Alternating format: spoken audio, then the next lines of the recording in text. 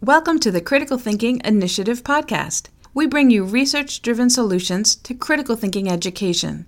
Why? Because as Bertrand Russell said, most people would sooner die than think. In fact, they do so.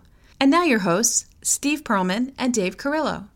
Hey, welcome back to the Critical Thinking Initiative podcast. I'm Steve Perlman. I'm Dave Carrillo. First thing we want to say is we just got back from the 4Cs conference. For those of you outside the comp world, that's the Conference on College Composition and Communication. And it was a real pleasure to meet some of our listeners there who were able to come up to us and let us know they've been listening to the podcast. We got a real kick out of that because we record these things and send them off into the inter-ether. And it's kind of a kick to meet some people who've received some of it and get some feedback, and I think a lot of encouragement for continuing to do what we're doing. But for those of you who were there and approached us, we really appreciate it. And we hope that as we get out into the world more people will take the opportunity to introduce themselves, let us know what they're thinking about what we're doing, and give us some feedback on it, share any ideas you have. And you don't have to wait till we're at a conference in person to do that. You can also reach out otherwise. Yeah, no, we always enjoy the emails that our listeners send us. It is always a great feeling to be able to have you walk up to us and say, "Hey, we know you, we hear you on the interwebs. We appreciate your podcast," that kind of thing. The C's conference was the first sort of concentrated dose of that kind of recognition. Yeah, we look at the numbers going up on the podcast and how many listeners we have, but those are just numbers on an interweb site, and it's great instead to actually know that some of those numbers are actual human beings. So today's podcast actually comes from listeners.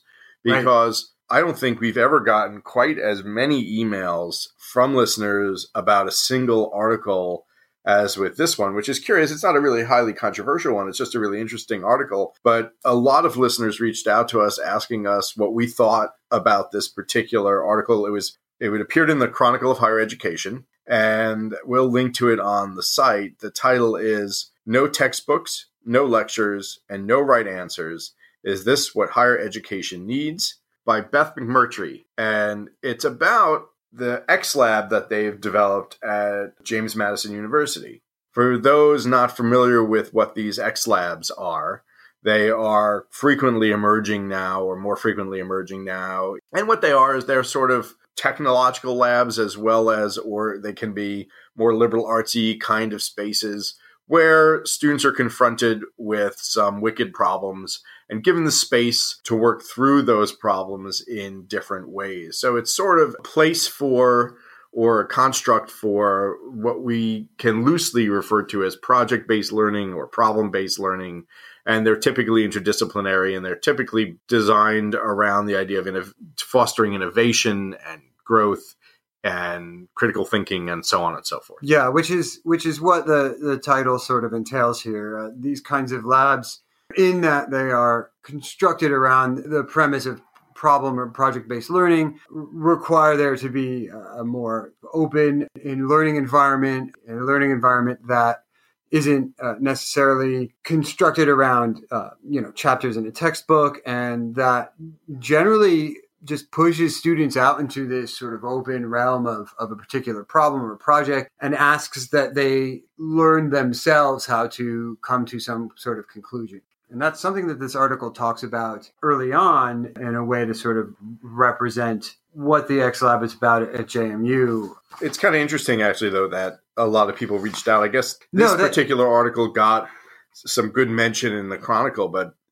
it's by far not the first X-Lab that has existed in the country. It just kind of got some recognition for what they're doing, which is cool. Right. But it's interesting that so many people sort of locked onto this particular article about it. Right. Well, I'm actually very happy that so many of our listeners emailed this article to us, because, what we want to do here is we want to give you an overview of the article, but then, we wanted to annotate it a bit. We see some things that the article is talking about that we feel like we would want you to know more about. And we actually have some questions about this X-Lab and questions for those folks who are running it and would love to reach out to them at some point. So what this X-Lab is working towards is what McMurtry sort of writes earlier on, where she poses these kinds of questions here How do you develop a course in which students learn to be innovative? What is the role of the instructor if he no longer is the authority in the classroom? How do you evaluate students when there is no right answer? And what is innovation anyhow? And so these kinds of questions permeate this sort of X-Lab environment. There are no tests and there are no textbooks. And I want to note, I love that it's called an X-Lab. And I think just putting X in front of things is such a brilliant way to make it sound intriguing. I wonder about that. They don't talk anything at all about that in the article, right? But it doesn't have the same sort of ring to it if it's like the M Lab or something like that. Well, right. I mean, I want to have... The D Lab sounds like people are just not, I don't know. That just doesn't have any really kind of resonance either. Well, first of all, I'm going to call my office the X office from now on. I'm not going to help you make that stick. I'm going to put it on my office. X office. Try. I wholeheartedly support that. I wonder why it's not a Q Lab. I don't know. That's a good question. Right. And there are a couple other letters that can probably, throw punches with the letter X. There's no way R could hang with this. No, R can't hang with R X. Lab. R can't hang with X. Q can hang with X. Q could hang Z, right? Sort of, maybe. Maybe. So just to give you an overview of what's going on here, in terms of the article, students are presented with any number of, as Steve mentioned before, wicked problems. So in the article, the first example we get is this idea where one of the students in this lab is given the problem to solve homelessness in the local community, and that kind of problem, among others, is what students spend their semester doing. And there's no real conclusion at the end of this, right? A lot of these X Lab type things, and this particular X Lab can just as well have a project that does help solve homelessness in the community as it does not solve anything at all. Students could potentially go through the whole semester and then bomb at the end, not necessarily because they weren't doing any work, but because that's the nature of this kind of education. The student is not going to solve homelessness, and nor is that really the intention. No, it's not the intention. Homelessness is not going to be totally resolved in that community as a result of this student's effort. This is something that we would want to kind of delineate or at least categorize in this particular article in this lab. There are these problems like solve homelessness in the community, which is hell of a messy problem anywhere. But then there are also problems like design a drone or that does certain things. It's interesting that you bring that up because, I don't think the student is necessarily going to solve homelessness, but there are projects mentioned in this article where there's a much more concrete end to it. Yeah. Which bears at least mentioning in terms of how we, go through this article. And I think at the outset, what we want to say, first of all, is that in a loose way, because so many listeners reached out to us asking sort of what we thought about this, in a loose way, we want to say that we think this is great on a lot of levels. Yeah. And there should be more of this kind of experiential, messy learning, problem-based learning, project-based learning going on in education without question at all. Yeah. So thumbs up to JMU and their X Lab and everything that we are certainly going to put it through some of our thinking process here about it and raise some questions. But these are smaller questions within a broader stroke of saying thumbs up to this kind of thing.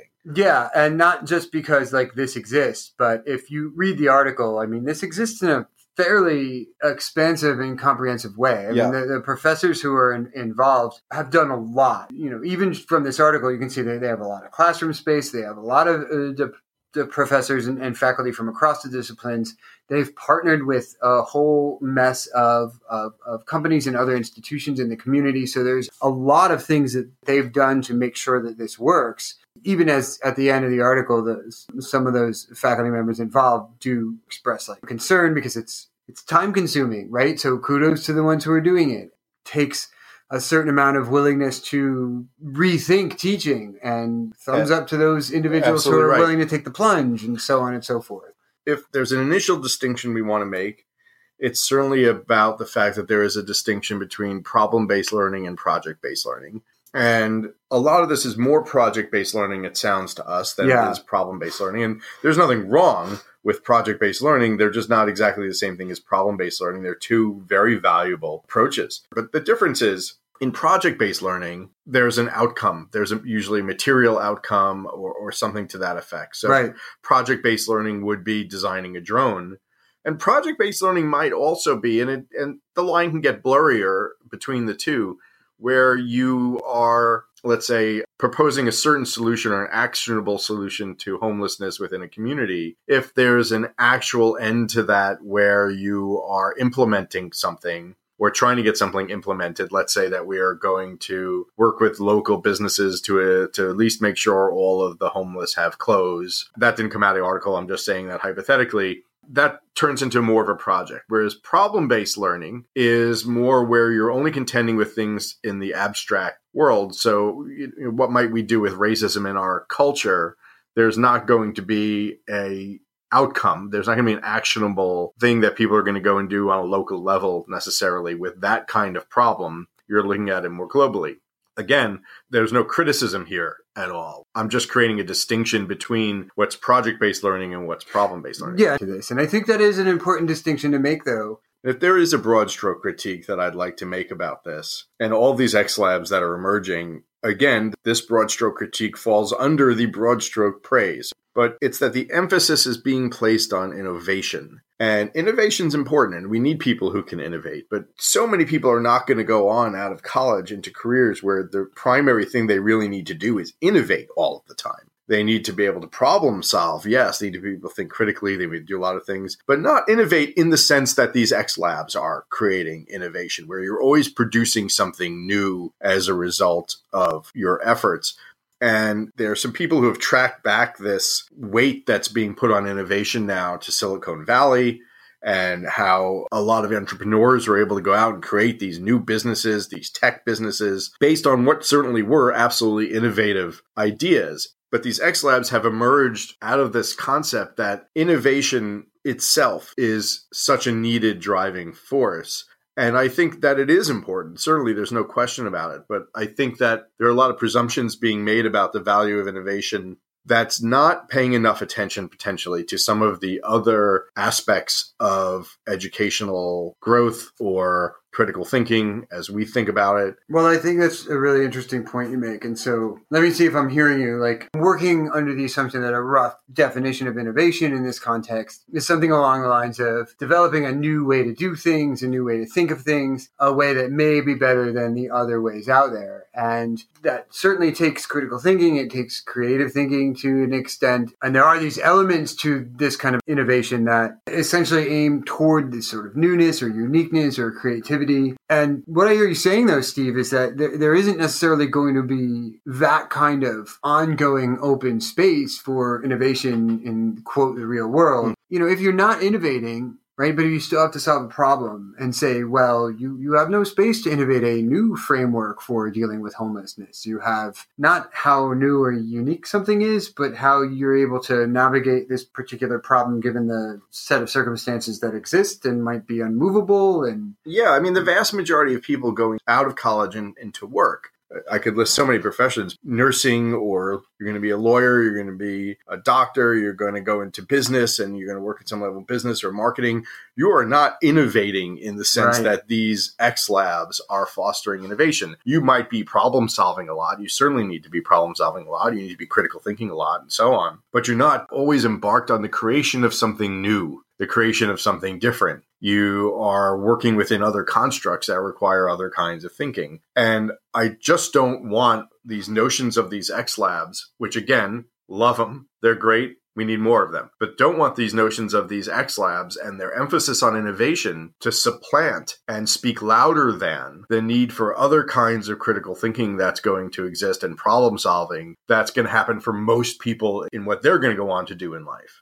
Right. Just as an aside, I think you pretty much listed all the professions, right? You said marketing, business, lawyer, nurse. I think you hit them all. Oh, no. Athlete. Athlete. Right. That's it. Right. Yeah. Okay, because good. it's professional athlete. Steve and Dave will be right back.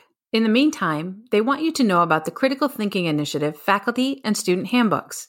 They provide the only unified critical thinking system that is a pedagogy for you, a thinking method for your students, a means of assessment that foregrounds critical thinking, and a system that works for any discipline. With the Critical Thinking Initiative handbooks, your students will engage the subject matter of your course more meaningfully. You'll receive more thoughtful writing and discussion, and you'll help to cultivate the kind of thoughtful citizens essential for any strong democracy. To get the joint set right now at 20% off with free shipping, Just use the discount code PODCAST at thecriticalthinkinginitiative.org. That's discount code PODCAST for 20% off and free shipping. Now back to Steve and Dave. Part of what the challenge in this article that faculty at JMU X Labs has is this idea that, if there's no textbook, if there's no test, if there's no right answer, well, what in the hell is a teacher supposed to do? In fact, the question is, what is the role of the instructor if he is no longer the authority in the classroom? And I think this is really pertinent because oftentimes faculty development, at least in our case, has to do with redefining the role of the instructor and helping them get to a point where they can start to challenge their kids further than this kind of multiple choice or we only go from the textbook type of thinking. I just want to read out a quotation that fills in some of those blanks. And this is a quotation from an article written by Richard Miller, who I believe still runs the graduate English or humanities program at Rutgers. I probably should have looked that up. I apologize. And he says this, quote, "The professor's role in this new digital learning environment is not to play the part of the master of content." That's the first part of his quotation. And I think that's essentially what they're getting at here is like, you are no longer master of content. You're not just, and a lot of people have said this in much earlier than 2016, but it can't be said enough and thought about enough. Freire said it a long time ago, and there are a few others even maybe before Freire, that it wasn't necessarily about the teacher-student relationship shouldn't be you know nothing and can't think about anything, and I will give you just a little bit to think about, and don't think about it other than memorize it and spit it back to me. Miller is contending with, what a teacher does when a student can literally Google anything at any point in their lives. And he says, the professor's role in the new digital learning environment is not to play the part of the master of content. It is to be the master of resourcefulness. In this role, the teacher models how to think in the face of an endless torrent of information, most of which is nothing more than the noise of self-publication and self-promotion. And so I think he does a really good job of distinguishing exactly where we all as teachers to some extent stand. Now that it's not just card catalog, it's not just there's this textbook and no student can get that anywhere else. There are a limitless amount of information is at their fingertips. And so what do you do? And, these X Labs are a good example of what Miller's talking about, which is we are not in control of the content now. We have to be the thinking models. We have to be the resource guides. We have to be able to help students start to think about this stuff themselves rather than tell them when they've thought a good thought or not. Right. I mean, information, thanks to the information age, thanks to the internet, to a degree, is no longer the most valuable commodity in education. It certainly doesn't have the value that it used to have for two reasons. One, because it's so available. Second, because there's so much of it that what becomes more important is the ability to sift through it and discern it and think about it. Right, exactly. At the Critical Thinking Initiative, we're interested in cultivating the role of the instructor as a guide because the research bears it out. Students now don't need to be tested in that multiple choice way. They need to develop a strong metacognitive framework for navigating their world. They're not always problem solving by coming up with something completely new. They're having to sift through a whole mountain of potentially bad information to get to some good information and be able to evaluate it as such and move on it. So, an ethical decision isn't going to come up with something new and innovative. You're going to have to choose an ethical model. Right. I mean, and reasoning is critical for that. And we need that kind of reasoning that applies to so many different things, not just ethics, but where there's no product. There's no new innovation at the end of that. Right, exactly. I mean, and that's something that's tricky too. And I understand where the JMU people are coming from. The kind of innovation they're talking about are these project-based experiences. I mean, if a student has never had that kind of experience before, and a lot of the students that are quoted in this article would, seem to be suggesting that. And we know from our own research and experience that not a lot of students are necessarily able to get this kind of experience or opportunity. Then the project is a really good way of doing it. And let's take our hats off to them. They recognize this. And the article says, college students don't lack ambition or creativity, professors here say, but the education system has trained them to think within existing boundaries and frameworks. If you put them in charge of figuring out what they need to learn, they're willing to wrestle with uncertainty, challenge themselves, and work long hours to find answers. Yeah. And that is not new news. I mean, that's all been well established in the research on problem-based learning already, but it's good to hear it here. And it's good that these people at JMU are putting students into these constructs and seeing exactly what we knew they were going to see, which is that students are eager to engage these wicked problems and draw on resources and be problem solvers and so on. So that's wonderful. to hear it going on and see it manifesting. Yeah, I totally agree. And it's always good to see new outcomes that support those older outcomes. Like you said, the research has been going on for quite some time, but anytime we can see this resonating, that's always great news. On the other hand, if I could venture into a point where I would take some critique with it, and it's unfair because I don't know fully enough of what goes on there, but the article does mention that they build a lot of their construct around process of design thinking. And I don't think we've talked about this much. I don't want to overstate this. Design thinking can be a useful model for approaching a problem. And those of you who don't know what design thinking is, you can look it up. Any Google search will show you the 5 steps, and there will be 42 different diagrams that will come up on design thinking. Yeah, there are a lot of iterations of those 5 basic steps. Yeah, and it's fine. It's absolutely fine. But there have been a lot of critiques of it also.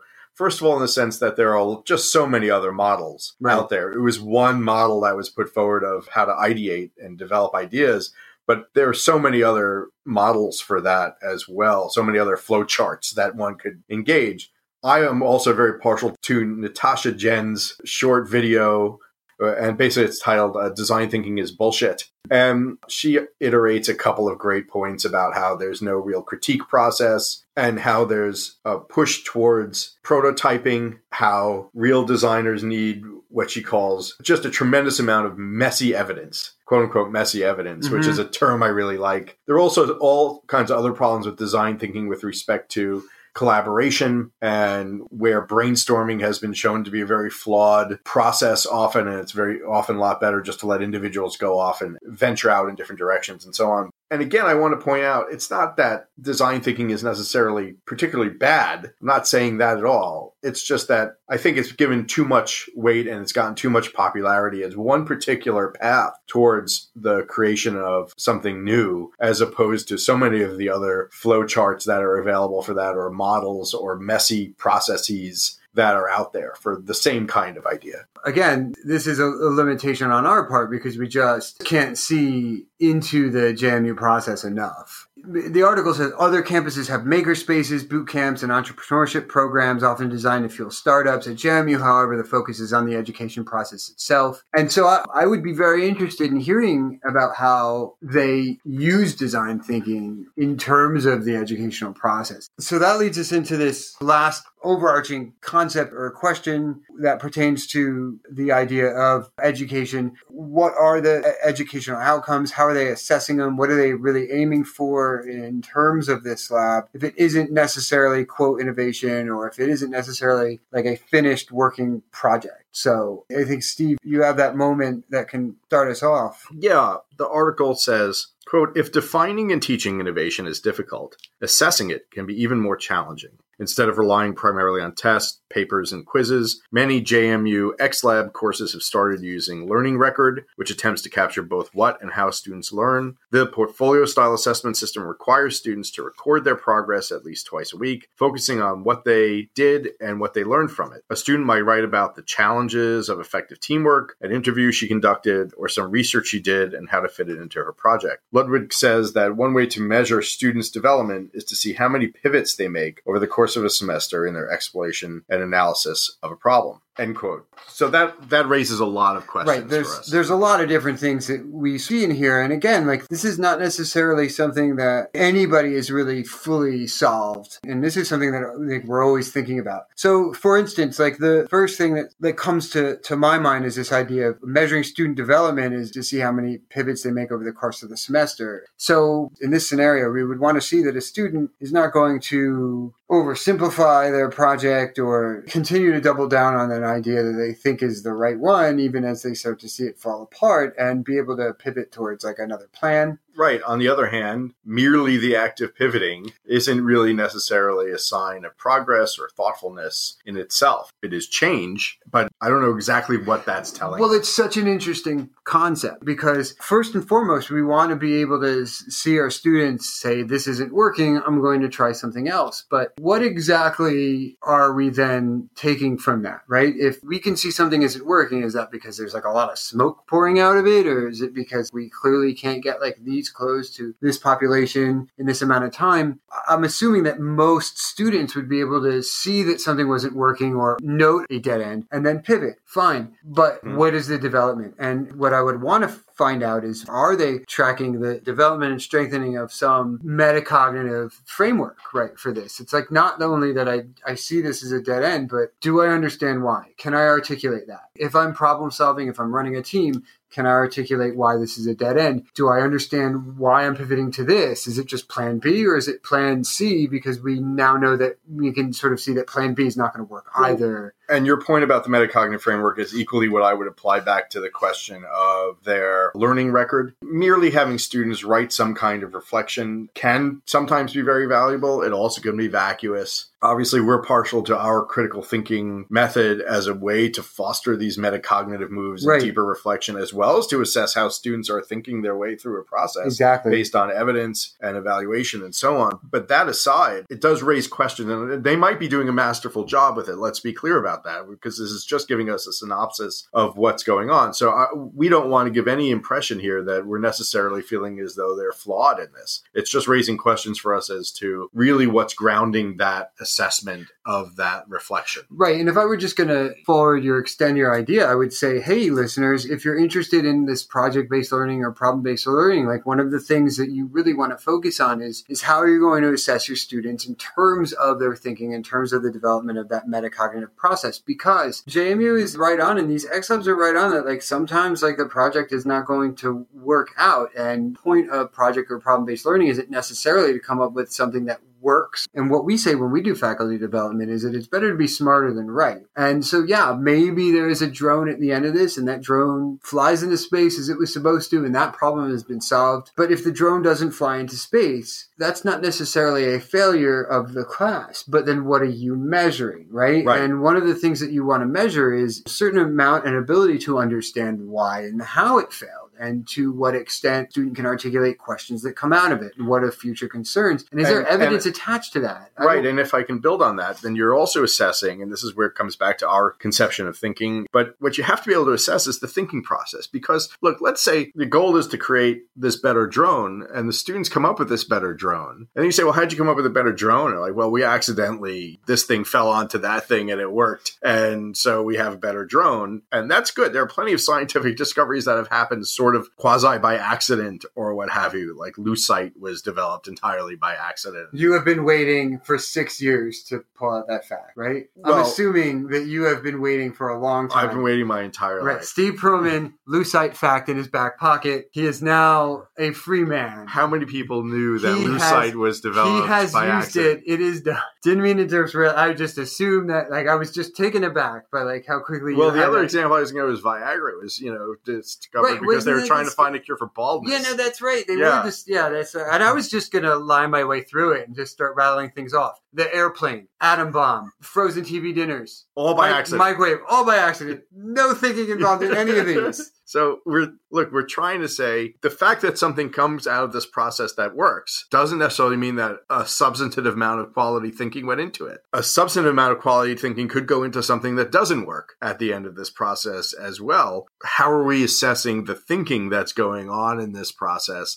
along the way? And again, there's no presumption here that at JMU they don't have a method of approaching this. We just don't know. It's just raising the question for us here. And they do mention that they have multiple ways of assessing students, including, I believe they mentioned that there's National Science Foundation critical thinking test is used, and then the Torrance test of creativity are the two that I think the article mentions. And we have some experience with them, and I think that's just for another discussion entirely. But when I see this kind of project, the first two things run through my mind are, wow, that's so awesome that they were able to get that up and running. And then, wait a minute, I want to see, to what extent there are these outcomes. And I'm concerned about, and again, there's other things here that are for another time. There are issues of transfer of learning that I think we can get to in another podcast, and some other things. But those are always the two things. One, that's just awesome. And two, now that it's awesome, can I ask some questions about assessment? Because that's kind of where we are. Yeah, and it is awesome. And I think one of the best ways to also talk about and demonstrate that is a quote from Ludwig, who's talking about what the students say. And she says, the confidence they build from trial and error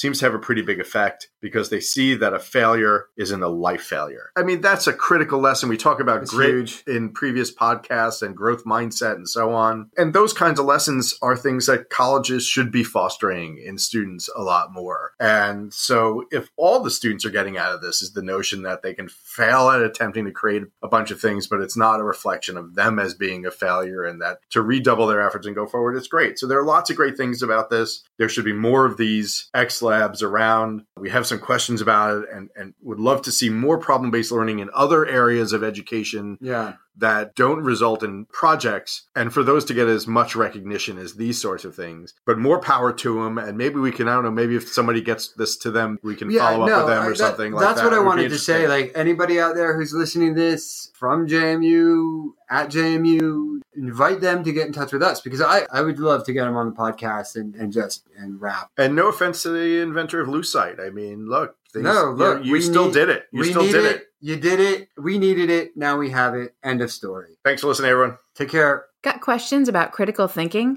Questions about pedagogies related to critical thinking? Questions about writing, reading, grading, or anything else in the critical thinking realm? Contact Steve and Dave at info@thecriticalthinkinginitiative.org with your questions or your feedback about the podcast. Thanks for listening.